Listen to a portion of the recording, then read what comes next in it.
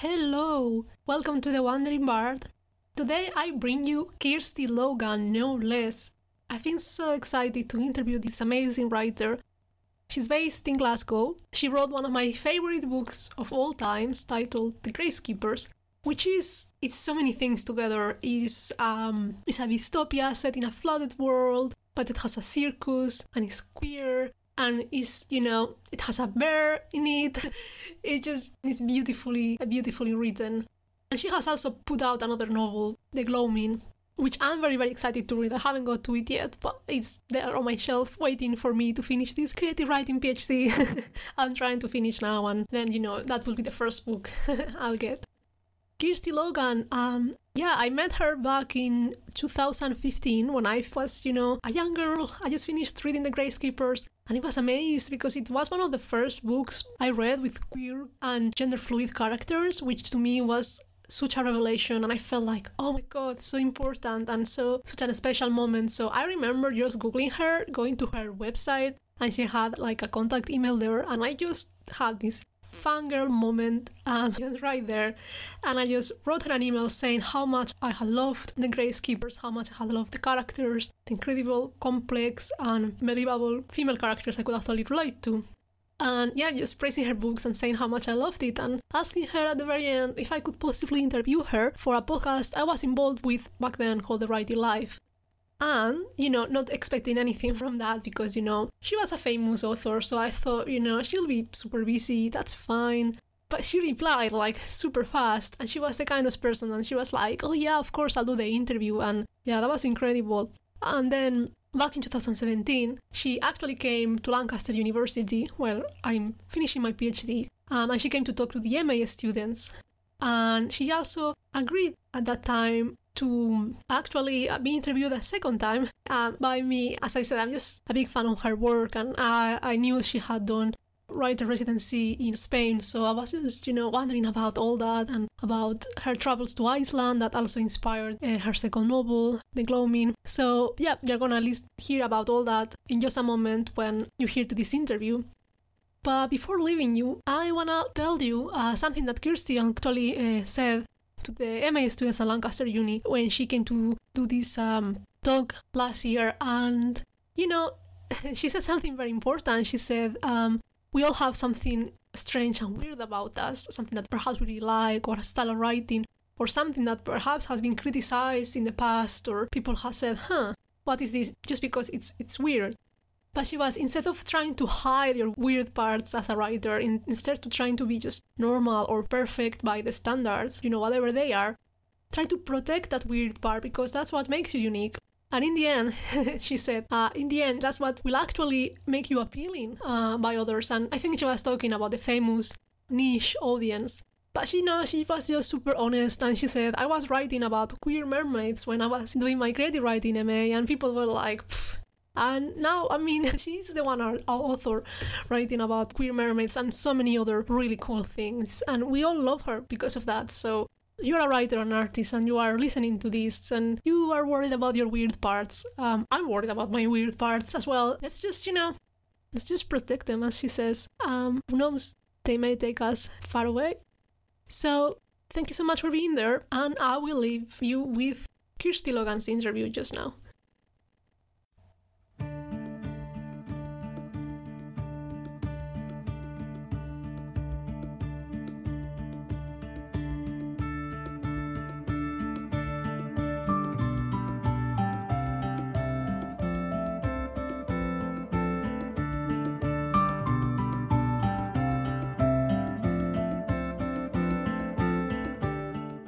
Wandering bards used to travel from one country to another, telling us stories of the places they had been and the places they were going, and recording, in a rich and diverse way, what it means to be human. We need such storytellers now more than ever. The opportunities for travel today may be greater than in the days when wandering bards had to journey on foot, or, if they were lucky, on the back of a donkey. But there is a growing anxiety about travel, tourism, migration, and the movement of people, which is creating global tension, isolationism, and insecurity. Telling stories to each other and listening to them is a way of empathizing, of seeing through someone else's eyes. It's a way of bringing down barriers, creating bridges. Telling and listening to stories expands horizon, enriches cultures, encourages open-mindedness and a collaborative spirit. Stories make us care about each other. They bring human beings together as the one community inhabiting this one planet. The Wandering Bard aims to do just that, to bring people together and give a voice to those who may feel silenced or uprooted. We are a community of nomad artists, graphic illustrators, novelists, poets, sculptors, journalists, filmmakers, and photographers who use both conventional and digital pathways to share art and connect with others.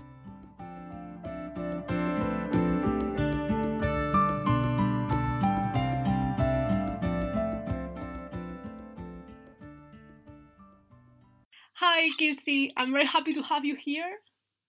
Oh, thank you for having me. Yeah, it's a total pleasure. And the first question I want to ask you is the question we ask all our guests. Please let me know one place, wherever in the world you want, that is very important for you as a writer. It can be anywhere and for whatever reason. Good question. I have to say Iceland, the country, not the shop. It's somewhere that I just absolutely love. I went for the first time a few years ago with my wife just for a holiday, and we just absolutely fell in love with it. And we went back again for our honeymoon. And then I loved it so much that I went back again for a writing residency for a month. And that's where I started writing this book of horror stories that I'm writing just now. And it's just such an amazing place. It's like nowhere else on the planet. It's absolutely incredible. I just love it so much. I want to go back as much as I possibly can. And my next book, the one that I'm going to start when I finish this, which is the next novel, is set in a kind of mythical alternate version of Iceland. So what is it that you like in Iceland? Is it like the landscapes, which I know, I've never been there, but I know they're quite particular? Or... Yeah, it just looks like nowhere else. It's as if you're on the moon or something. It's got all these black sand beaches and these huge blue glaciers.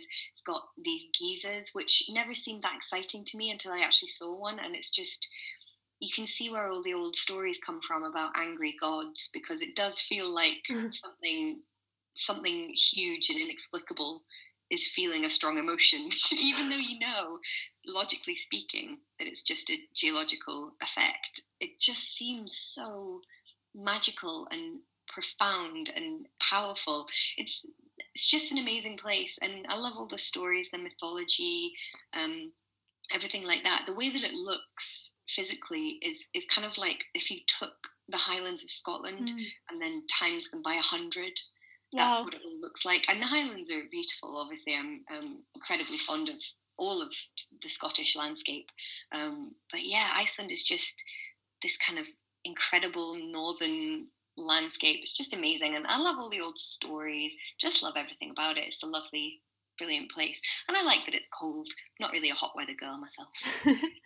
Yeah, I was about to say, because when you said it was like lunar landscape, when I went to the Isle of Skye, in Scotland, that's what I thought. I thought it's a place like nowhere else. But then...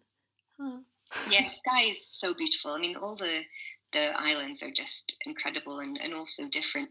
I did a bit of a trip with my wife around some of the islands, because obviously Scotland has lots and lots of islands. I haven't been to all of them.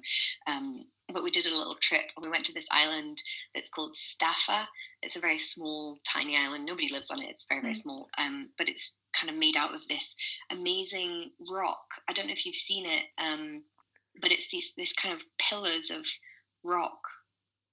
black rock, and it looks like it's been carved. It's really hard to believe that it's just naturally gone like that. And I remember the tour guide said, oh, it used to be believed that it was made by an angry giant who stamped his feet and it made these rocks pop up. But really, we know that it was, I can't remember what his explanation was, something about volcanic eruption underneath the sea. And then when he says that, you think, I don't know, the giant just seemed more convincing. It seems so unreal, such a beautiful, unreal landscape that you think it's quite easy to believe that it was made by a giant, to be honest. Would you say like landscape inspires characters for you? Does it come first? Yeah, definitely. I think one of the first things that I think of when I'm making a story in my head is this sense of place and the mood of a place. It's really, really important to me. I do try and go on residencies and retreats when I can, because I think being in a different physical landscape can have such a huge effect on your writing and on the types of things that you write about and the mood of the things that you're writing about. I'm very affected by weather as well, which in Scotland we have a saying, which is if you don't like the weather, just wait 5 minutes and it will change. Even while we've been talking, it was snowing earlier. I got absolutely soaked in the snow, and then now it's beautiful golden sunshine, and in a minute it's going to start raining. So God. just all the weather all the time. Yeah, I might have to move back to Scotland. I used to live in Edinburgh. Yeah, Lancaster is all rain, and more rain. We have rain. We just have a bit of everything else around the rain. So, going back to what you just said about going to different places and how that's very important for you as a writer.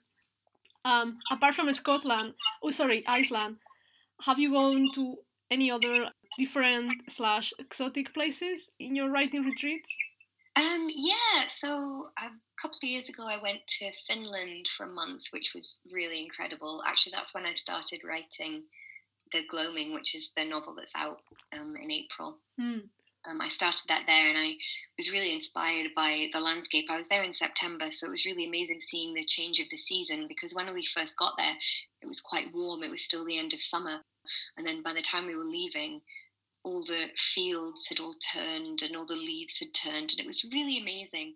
And I did a thing which is swimming in a lake, and it was pretty cold. So we just went out and swam in this lake, this very, very deep black lake, which you can only see about 6 inches into the water. So of course I then became convinced that there was some type of creature at the bottom. The reeds bump against your legs and you're like, oh my God. But it was great, and I've never been so cold in my life. It was that way that it's so cold on your skin that you think you're hot. I've never felt that before. I've been pretty cold before, but I've never been so cold that I thought I was hot, which is a really interesting experience. And I actually put that in the book. They go swimming in a loch because it's in Scotland rather than a lake. And yeah, it was really good. And then also last year I did a month's residency in Granada in Spain, which was a very, very different experience. It was even later in the year. It was in October, and it was still very, very hot. I mean, for me, being a Scottish girl, it was absolutely boiling. I had my Factor 50 sun cream on every day, but it was really amazing. It's a really beautiful place, and I got in this habit of going for these big long walks every day. I found a kind of cycle track that went out of the city, and it seemed to just go on into infinity as far as I could tell, because I walked for 2 hours one day and I didn't come to any type of end to the track, so it seemed like it was just this endless dusty track past all these farmhouses and through all these fields, just kind of going on endlessly, and it was great. So every day I would just have my late lunch and then go on this huge big long walk, and then come home and have my siesta and be full of story ideas. It was really good. So I think every place that you go to, you end up getting your own rhythm and learning how to go with the rhythm of the place where you are. So yeah, definitely, I love it. If anyone's doing a residency, I'm in. I was about to ask you, how did you get these residencies? I just applied, just like anybody else.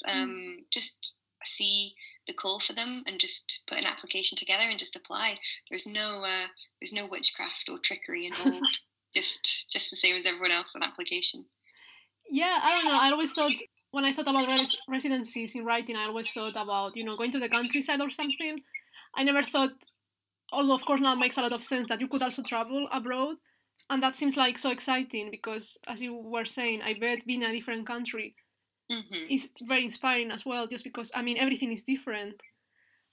Yeah, absolutely. It's, of course, getting into the different cultures and the different foods and the different ways of being in the other place is hugely inspiring. And for me, it's getting out of the rhythm of my daily life as well, because I get asked a lot, what's your writing routine? And honestly, I wish I had one, or I wish I had a good one, because I really don't. It's hard to work at home. You get so distracted. Oh, I'll just quickly do the dishes. Oh, I'll just quickly put a wash on. Oh, I meant to check the electricity bill. Oh, I meant to do this. It's so easy to just do that. And then before you know it, the whole day's gone and you think, I haven't written anything today, which is not what you want to do as a writer, obviously. You want to prioritize your writing. So it really helps me to try and get away. I'm going to do an experiment in the next couple of weeks, which I'm going to try and merge residency life and home life. And I've prepared my wife for this, and I've said, I'm going to clear this week. I'm not going to do anything else this week. And I'm going to just go into my own brain the way that I would on residency, because part of the joy of residency is you don't really have to talk to anyone or do anything. So you can just kind of live in your own little fantasy story world that you've made up. So I've said, that's what I'm going to do. I'm going to be at home, but I'm going to go inside my own head. And in the evening, maybe you want to hang out and watch a film like we usually do, but I can't, because I'm going to be on a residency in my head. So don't be hurt if I don't really talk to you much during the week, because I'm going to be busy working, but it will just be for that 1 week, and then I'll come back and I'll be your loving wife once more. But just for that week, I'm going to have to be inside my own head. And she was like, yeah, do your thing. So that's what I'm going to try. So I'll report back on whether it works. Yeah, I'm very curious now to see if that works. Maybe, if it works, that can also be helpful for me to finish my thesis. Yeah, maybe. I mean, I don't know if it can, because, I like hanging out with her. I like seeing my friends. I like doing these things. So it's going to be, if you're in a different country, you can't do those things. So you think, well, I might as well get on with my work because I haven't got anything else to do. So I don't know how I'll manage it, if I'll just become easily distracted. But I need to try anyway. So being, for example, in Finland or in Spain or even Iceland, because you don't know the language of the country, was it easy for you to go around with English, or the language barrier sometimes was complicated? Or yeah, Finland and Iceland were quite easy because everyone speaks perfect English. I tried to learn just the absolute basics of the language, but Icelandic is a very, very difficult language, and Icelanders are normally very understanding, but it's a very hard language, and not very many people who aren't Icelandic speak it. But I didn't have any troubles with that at all. They were very very understanding, and they all speak English. Spain a bit more so, because I had assumed that most people would speak English, and I speak only the very, very basic Spanish. I can't even really hold a conversation in Spanish. I try, but I can only do basic kind of statements, really. But yeah, most people didn't actually speak English, or didn't speak very good English anyway. Better than my Spanish, to be honest. But I got by fine. There was a lovely guy who ran the cafe where I went for lunch most days, who didn't speak a word of English, and obviously I don't speak any Spanish. And we communicated fine. It was actually really interesting. You become very good at kind of a rough and ready type sign language and kind of facial expressions and things like that. So yeah, we managed to communicate quite well. It was nice. Like one day I came in and he had a cast on his arm, and I kind of motioned like, what happened to your arm? And he managed to convey to me that he'd accidentally dropped a table on his arm and had to go to hospital. Neither of us understood a single word that each other was saying, but we still managed to convey these notions. Or he was trying to show me how to eat a particular fruit, because he'd brought me this fruit for the dessert for my lunch, and I'd never seen this fruit before. They apparently don't import it to the UK, and so I was confused, like, do I just pick it up and eat it? Do I cut it up? What do I do with this fruit? And he showed me how to consume this fruit, which was really interesting. So I really enjoyed it. It's really interesting as a writer to be in a position where you can't use language, because of course, that's what you do all day, every day, is use language. So made me think about things differently, to be forced to not use the thing that I mostly rely on.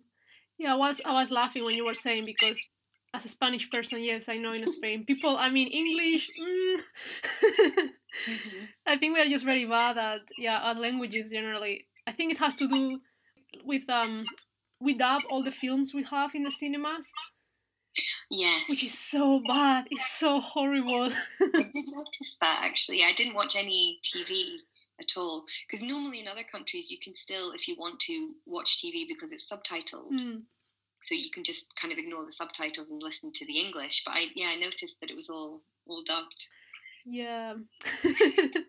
Yeah, it's very interesting. But then I think it's the same. It's perhaps a similar attitude of people who speak English are generally, myself included, quite lazy about learning other languages because we think, oh, look at how many different countries already speak English. And of course, if you speak, for example, Icelandic, no other countries apart from Iceland speak that language. And, no other countries, as far as I'm aware, speak Finnish apart from Finland. So if you only speak that one language, there's not a huge amount of people that you can talk to. Whereas, of course, there are many, many Spanish-speaking countries. So it's quite easy to think, oh, well, even if I only speak Spanish, that's still an awful lot of people in the world that I can speak to. I wonder if that's part of it. Yeah, I was thinking possibly because definitely you live in a really small country like the Netherlands. Everyone in the Netherlands speaks awesome English because because they have to. Yeah, but in Spain perhaps because we have all South America and so on. But it's so fun what you were saying, because communication is also like an attitude. I feel so. When you were telling the story of the man in the cafe with the broken arm, you were telling it as if you were just chatting about it, and that's so great because it's an attitude, isn't it? Like if you really want to communicate something, I feel that you can't even surpass the barrier of language sometimes. Yeah, and it's funny when I look back on it, I feel like I did have a conversation with him, but I didn't. I didn't in language, in spoken language at all. But when I look back on it, I think, oh yeah, I had a nice chat with that guy, but I didn't at all. Yeah, the way it felt. So talking about language, is language something you have ever experimented in your writing with? Like, I'm thinking, have you ever tried to make up another language or use a foreign language in your writing? I haven't really because I wouldn't know how to start making up a completely separate language because I don't understand the basics of linguistics well enough. So any language I made up wouldn't be consistent and it wouldn't make sense in the general rules of linguistics. But I do use kind of made up words in my fiction, kind of peppered in amongst the English. So, for example, in the Gracekeepers, obviously Gracekeeper is not a word. That's a word that I made up. And there are a few words in there that are made up. I just thought that they sounded nice and had good connections to what I wanted. I've also discovered that although I keep saying I only speak English, I always forget that, of course, I understand Scots, which is usually called a dialect rather than a language, although, of course, that is contentious, and I'm not saying which side of that I come down on. But I always forget because we're so used to it, because people in Scotland pepper in Scots words in their English speech so often that we sometimes forget that they aren't English words. And I actually didn't realise this until I got a London publisher. And I would send the manuscript of a book to them, and they would kind of circle all these words and say, oh, is this a word that you've made up? And I was like, no, what? That's an English word. And it's not at all an English word, it's a Scots word. But because I use it just as a part of normal daily language, I hadn't realised that it wasn't actually an English word. So, for example, the word swither, it means to not be able to decide something. So, you are in the shop and you're swithering, do I want to have eggs or do I want to have chicken for dinner? And I hadn't realised that wasn't an English word because it's just such a commonly used word here. Or things like saying that the weather is dreich. That's a real Scots word that is very useful in Scotland because it means a kind of a grey, drizzly, depressing sort of weather. A lot of words don't really have an English equivalent, which is of course why we use the Scots one. But I peppered them through my work a lot, not always on purpose. Normally I just I'm using the words as I would use them in normal daily language. And it's only later that I show them to somebody else that I realise, oh, this isn't an English word at all. And I hadn't realised. That's so interesting. I actually used to know Scots because I studied Scottish literature in Edinburgh. I mean, it was, completely like, oh, I'm going to live in Edinburgh, so I'll study Scottish literature at uni. And then the first day I arrived there, thinking, okay, my English is not that bad, I can do this. Suddenly we are reading this poem by Burns. And I was like, no, what is this? But by the end of the course, I can tell you, like, because we read a lot of novels in Scots and so on, and I really loved it. I really enjoyed it. So. Yeah, I sometimes wonder. I mean, in the accent as well. Obviously, I have a very soft accent, but if people have the real full-on Glasgow accent, I do sometimes wonder how easy is that for people to understand if you're not from here. Because I even occasionally hear someone with a really broad accent and think, I have no idea what you're saying at all. So with the Scottish words you use, or the Scots words, have you ever tried to keep them in your writing, or they would just disappear through the editing process? Oh no, I always keep them because I think that it's clear, even if people haven't heard the word before, I think it's clear from the context what the word means. And I quite like that perhaps people have thought that it's a word that I've made up, or maybe they think that it's a Scots word, but it's actually a word that I've made up. And I really like that. I played with it even more, obviously, in the gloaming, in that each chapter is named a Scots word, and then I actually put a little glossary at the back with all the different definitions. So if people want to learn some new Scots words, then they can learn them just from the chapter titles in the book. Oh my god, I so much buy in the book now that I know that. I mean, I was before, but I'm like, it has Scots, yes. They're such good words, and I think what I like about a lot of Scots words is they're very emphatic when you say them, and because there's no definition, no kind of English translation of them. Sometimes that's just the word that you need. So there's a word that I love, which is glaikit, which is difficult to translate. Like, I always picture it as, like a teenage boy, and he's kind of slumping along, and you ask him to do something, and he's like, oh, I don't want to. And this kind of, it doesn't quite mean stupid. It's kind of a little bit stupid, a little bit distracted, a little bit brainless. And it's just so good to say, because it's not the same. So, to say to someone, you are being pure glaikit. It's not quite the same as saying you're being stupid. So a lot of them are really fun to say as well. Wow. Almost onomatopoeic, I think. That's very interesting. And so you were saying that you started writing the gloaming when you were in Finland? Is that so? So I was just wondering, whenever you are abroad and you are writing, does the fact that you're abroad makes you like look back to your own country or home in a different way, so you can sort of start writing fiction about it? Yeah, absolutely. I think it's the same as time, isn't it? It's really difficult to write about a time in your life while you're in it, living it. You need to get a bit of distance from it in order to look at it and be able to see it with a little bit of a dispassionate eye in order to write about it. And I think physical location's the same. I actually started, for example, I started writing a story about Granada when I was in Spain, and I couldn't make it work. And then I just finished it the other day because I can write it now because I'm not there anymore. Whereas while I was there, I think you can be inspired by the place, and you can be inspired by the mood of the place, but I can't literally write about a place while I'm in it, because I'm just too close to it, and I'm too much living the rhythms of it and living every day of it. And then it's difficult, because I think to write about something, you need to be able to almost hold it in your hand and hold it at arm's length and be able to look at it, and you can't do that when you're right in amongst it. So it definitely helps me to write about Scotland when I'm not in Scotland. Now that I think about it, actually, most of the things I've written about Scotland are not when I'm physically here. It's when I've been somewhere else. It's easier to look at, I think. Yeah, because when I lived in Spain, I never considered writing about Spain. I don't know, like, I think I just guessed. I think I didn't see it interesting enough, which perhaps is a bad thing, but I was also very young, so it's like, Spain. But, yeah. like, not exciting enough. But now that I've been living in the UK for quite some years, yeah, I start writing about Spain, and actually like living in another country and living in the like British culture, if you want, makes me realize that Spanish culture is so weird, like such as, for example, like all the Catholic influence.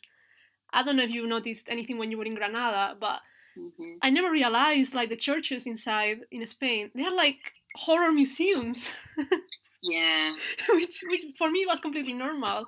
I actually did notice that. I found it really fascinating and really inspiring. And in Granada in particular, they've got this picture everywhere of the Virgin Mary, but crying. Yeah. This kind of very beautiful woman crying. And these pictures are absolutely everywhere. And one day I was just wandering around the city and I found like a butcher's market, a kind of covered market. So it was this huge building and it wasn't air conditioned, it was boiling hot. It was full of just this endless racks of meat, like huge red racks of ribs and kind of internal organs, absolutely everything, all types of meat. And then on all the walls was all these pictures of this crying woman. And it was so bizarre, just this juxtaposition of those two things was so weird to me. And I became really fascinated by it. And I thought it was kind of oddly beautiful and disturbing. And then later in the month, there was we had to go to this press conference and the mayor was there and he said, tell me what you liked about Granada. And I was like, I like the sun and I like siestas. When I really like these crying women and the butchers. And he was like, what? And I think he was really horrified. And he said, well, I hope you found more in the city. And I was like, oh no, I did. I found loads. It was great. But I think he was really bothered that I had come to his beautiful historical city and all I had noticed was these crying women at the butcher shop. Yeah, I mean, who wouldn't? Like, seriously, yeah. I remember taking a British friend inside this really big church in the town where my grandmother lives, and I just wanted to show her how beautiful this church is.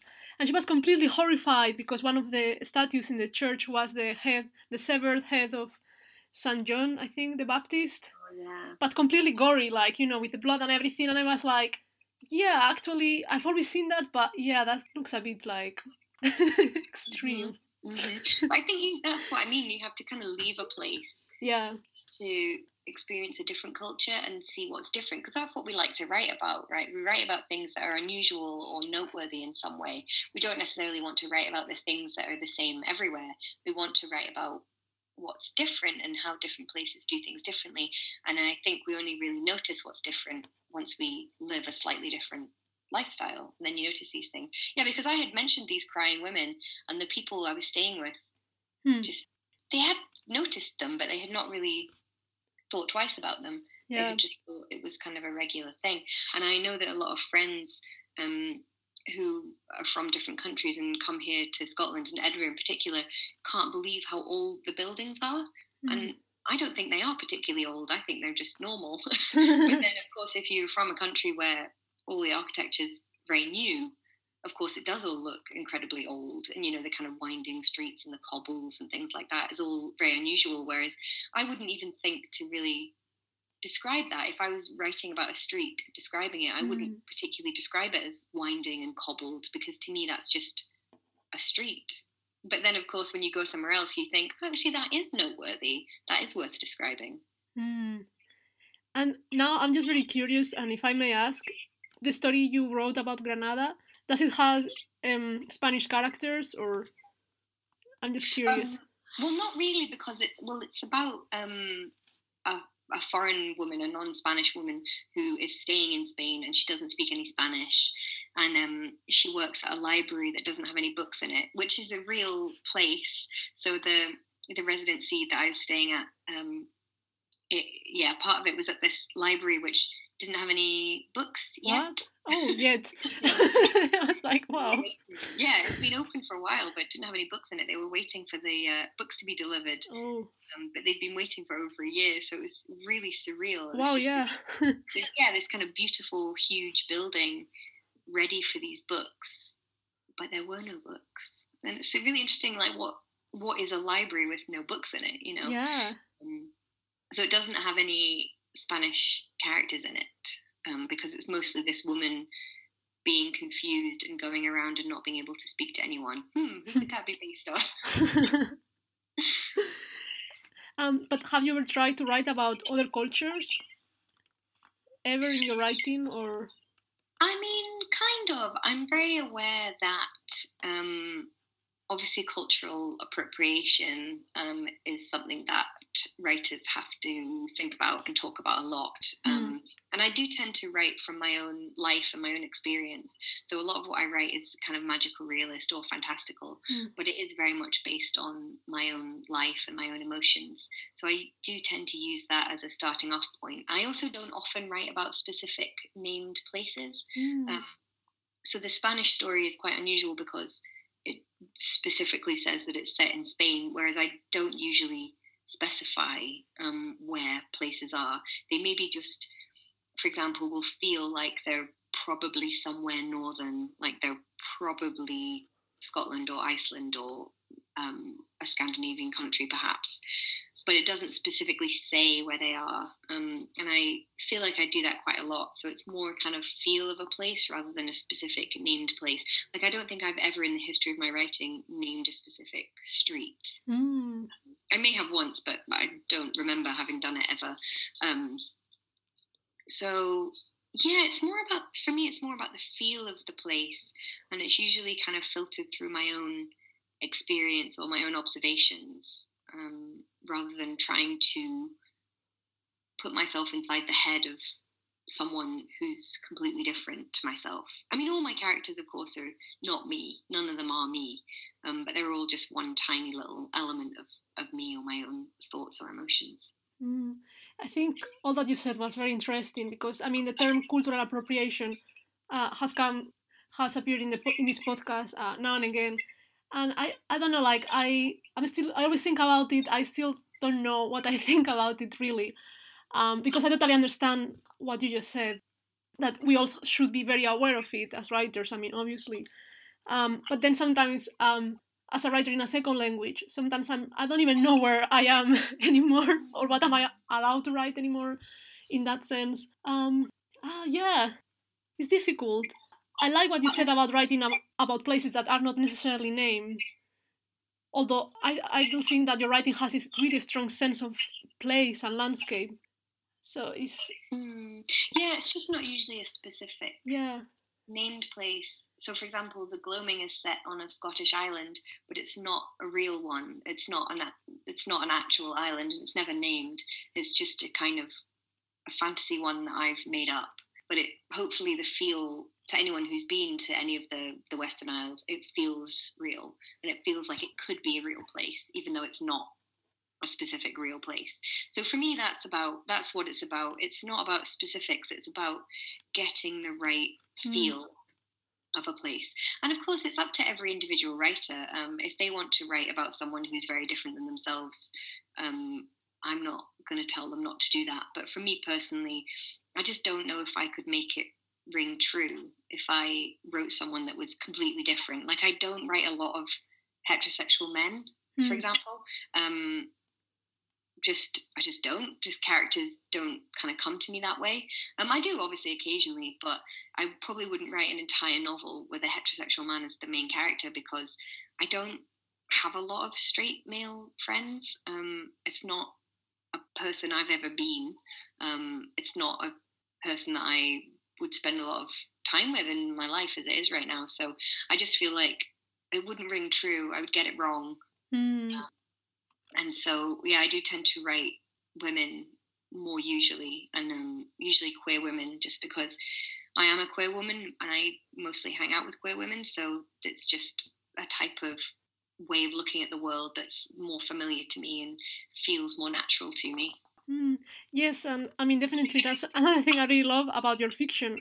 I always think about your gender fluid characters. I remember some of those in the Gracekeepers, and I think it was one of the very first books I read that had characters that were not necessarily male or female, and I thought it was such an awesome thing. I was like, yeah, of course. And I think maybe, the landscape is also fluid, but at the same time it's so relatable, so I think you have found a really nice balance there, really beautiful, and yeah. Oh, good. Well, I'm glad it worked for you anyway. I like doing that, and that's a thing that you can do in English that you can't do in a lot of other languages is to have that gender neutral voice. So I know, for example, when I was in Spain, I did a bilingual reading. I didn't read the Spanish, obviously, because I don't speak Spanish, but someone had translated one of my stories, and in the story, it's a gender neutral narrator. So it's narrated as I. It's the story, The Rental Heart, which is from my first book. So the narrator of that story is ungendered, but you can't do that in Spanish. You can't have a gender neutral narrator. Because of, I'm sure you would know more about this than I do, but they said to me it was just the way that the language is, you can't do that. So they, because it was a male reader, they made the character male. But I thought that was really interesting because obviously I read the story in English, and even though the character in the story is not gendered, people normally understand the character to be female because it's me reading it. Whereas, of course, it was the exact same story, but with a male reader. And I did think that was really interesting. Yeah, definitely. And it's one of the things I love the most about writing in English instead of writing in Spanish is that freedom that you have of, you don't have to pick a gender. You're totally true in Spanish when we speak, because all our adjectives are just female or male. And that's so frustrating. And I think, I really like that about English. And I also like about living in another country, that because I'm an immigrant, because I'm not from here, somehow I'm also like allowed to to just be me without not caring that much. Whereas when and I don't know if that's something that you also experienced when you were abroad, this kind of freedom, because nobody knows you. You don't, you know what I mean? Like, you can just be yourself in a very open way. And perhaps in Spain I never felt, or in my home country, it was, I don't know, maybe this is just me, but no, I think that's true. I think that's true to some extent, but I also feel a real weight of responsibility when I'm abroad because I don't want people to think badly of Scotland or of Scottish people, and I feel like if I have a bad day, or if I'm rude to somebody, or if I go out and get drunk and do something embarrassing, people are going to think, aren't Scottish people rude? Aren't Scottish people always drunk or something like that? Because maybe not a lot of Scottish people come and stay in that place. So then I feel like I have to be a cultural ambassador and, be on my best behaviour all the time so that people have a good impression of the country. And it isn't really helped by, of course, British tourists have got a terrible reputation. I've seen it so much. I remember years ago, I did a bit of a kind of travelling for a month around parts of Europe, and we went to Auschwitz, which was a really incredible, absolutely mind-changing experience. And then just as we were leaving, and of course we were feeling very, very sober and upset. It was a very upsetting place to visit, obviously. We were just leaving, and we saw this group of guys, hanging around the famous gates, and they were taking pictures and kind of larking about. And some of the staff had to come over and say to them, can you stop doing that and show some respect, please? And I was so ashamed because I walked past them, and of course they were British, and I was just, and the people I was traveling with were both from New Zealand, so I felt even worse because I was like, oh my God, this is why British people, why have you shamed us all by your terrible behaviour? And of course it's ridiculous because nobody's the single ambassador for their people. It doesn't work that way. Just because someone does something stupid, that doesn't mean that other people who are in some way connected to them are also stupid in that way. But I did feel like that. I thought, I wish that they would behave better because they're making us all look bad. I think that sometimes is the case for sexuality as well, and I think sometimes people are expected to be the ambassador for everyone. Like, someone actually genuinely said to me, Kirsty, what do lesbians think about so-and-so thing? And I was like, stupid question. I can tell you what I think, but I mean, that lesbian over there is going to think something different, and then the lesbian on the next street is going to think something different again, It was just such a strange thing to me. But I think a lot of people do expect that of whichever cultural group you're a part of, in whatever combination of your intersectional identity. People think that you somehow speak for everyone, and just how ridiculous that is. But we do all fall into that way of thinking. Oh yeah, definitely. I don't know, like, coming from Spain, like, I could list so many things I'm ashamed of from my own country, starting with the politics, for instance. So yeah, I don't know, I just thought at the very end of the day, I just thought, you know what, yes, I happen to be born in Spain, But it's like you say, when they ask you what lesbians think about something, I'm like, I'm just an individual. I'm just a person. Yeah. Yeah, we're all lots of different things all at once. We don't just have Yeah. one facet to our identity. And of course, all those different elements to all of our separate identities inform one another. Yeah. And I don't know if you can relate to this, but I think one of the beauties of traveling, and for me as a writer as well, is that, yes, I'm from Spain. I was born there. I can't change that. But then I've also felt at home in such different places, like in the Highlands. The Highlands are my favorite place in the world, by the way. Mm-hmm. And I feel so at home there too, and I don't know if this is something that you also had with Iceland, perhaps, that it feels at home. Yeah. It did. It feels like my spiritual home. I feel like if I believed in anything like past lives, I think I was from Iceland in a past life. There's actually really interesting piece about that. There's a writer called Kapka Kasabova who lives or she did anyway, live in the Highlands for a while. She's from mainland Europe, but I forget which country. I don't know her very well. And so she has lived in lots and lots of different places. I know she lived in Spain for a while. She's lived everywhere. And she has written a lot about the Highlands and how she has no connection to there. Her family aren't from there or anything. But as soon as she went there, she just felt home. She just felt that she had come home. And I think that's really fascinating. I think everyone has somewhere in the world that is their home. And if you're lucky, it's where you were born. So you're already there. But for some people, that's not the case. And their true home to them is somewhere else in the world. And maybe some of us never find it. But I think if we're lucky, then we do. Wow, I think that was just a really beautiful concept, like having a spiritual home or a home at the other side of the world. I think that's just beautiful. And I think this is like the perfect place to finish the podcast and let our listeners thinking, what is my spiritual home? Yeah, and it could be anywhere. I don't know. I think sometimes maybe it's not even anywhere external. Maybe your true home is the person, or it's a particular way of being within yourself. It doesn't have to necessarily be somewhere external, but I think everyone has one. Yeah. Oh, thank you so much. Thank you so much for your time. That was so nice. I really enjoyed that. Thank you. Thank you.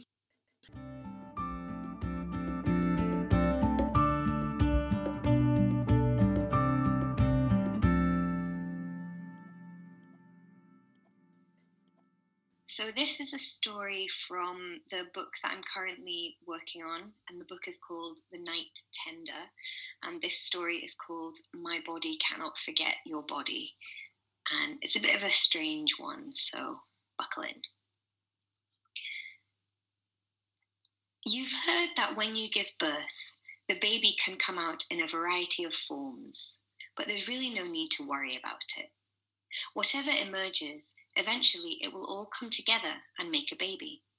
You might give birth to a quartet of mango-sized objects, or maybe a whole big bunch of grape-sized objects.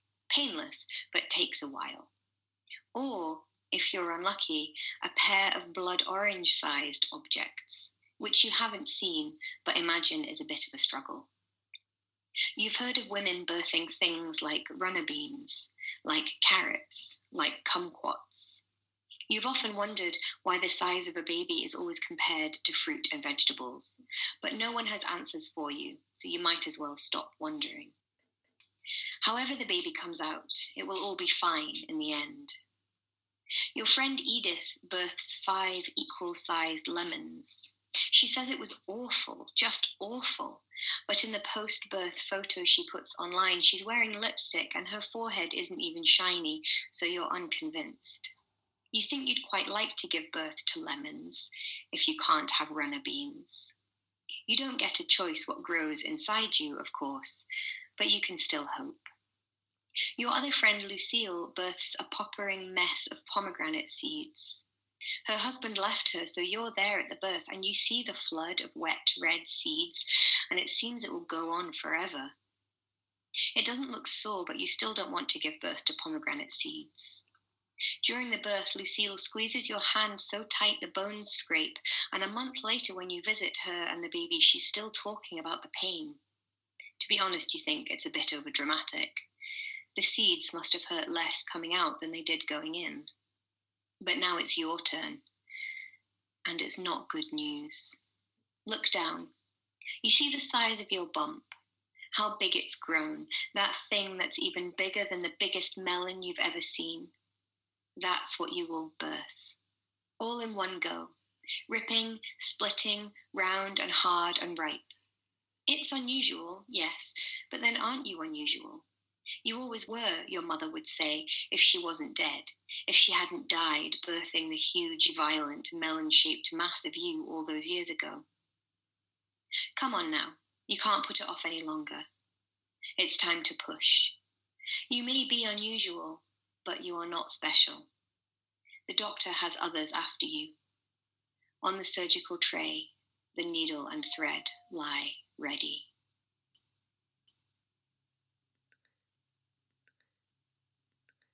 This is an extract from The Gloaming, which is my upcoming novel, which is due out on the 19th of April.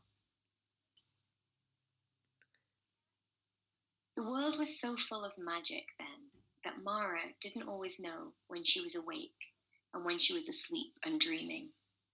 At night, she'd lean out of the window to see the sleeping island lit by stars. She'd watch the silvery flicker of midges catching the moon on their wings. She'd smell the coppery, sweet rot scent of the enchantments she knew lurked under the earth. She'd hear the steady breathing of the sea, slow and deep as a giant's. She knew that if she could stretch up over the treetops, she'd see dozens of jellyfish glistening on the stones. She knew that behind her and beneath her was home, this rambling storybook mansion of 50 rooms, some shut up for years, a sanctuary for tiny creeping things, 4 stone walls enclosing a land of mysteries, each of them belonging to her. She'd feel the cold breeze and jag herself on splinters from the buckled windowsill, and it would all feel as real as a dream. Once she crept into B's room and whispered him awake, asking him to please hit her as hard as he could because the splinters didn't hurt enough to be sure. He wouldn't, and got upset and cried soft little huffling tears until she tucked him in and said it wasn't real. What she had said wasn't real. He was only dreaming. She never asked her sister Isla to hit her because she knew that Isla would, and then Mara might wake to find it all gone.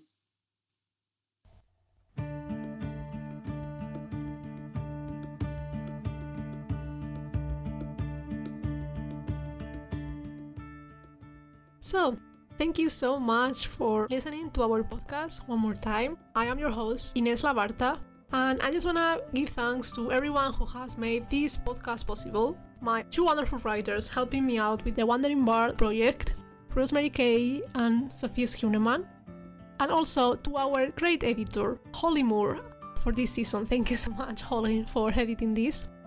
And I also want to thank to everyone who is making our project possible, to everyone who is sharing this podcast, who is sharing our website, to all the authors and fantastic artists who are collaborating with us in one way or another, giving us their art to publish in the website or being guests in this podcast.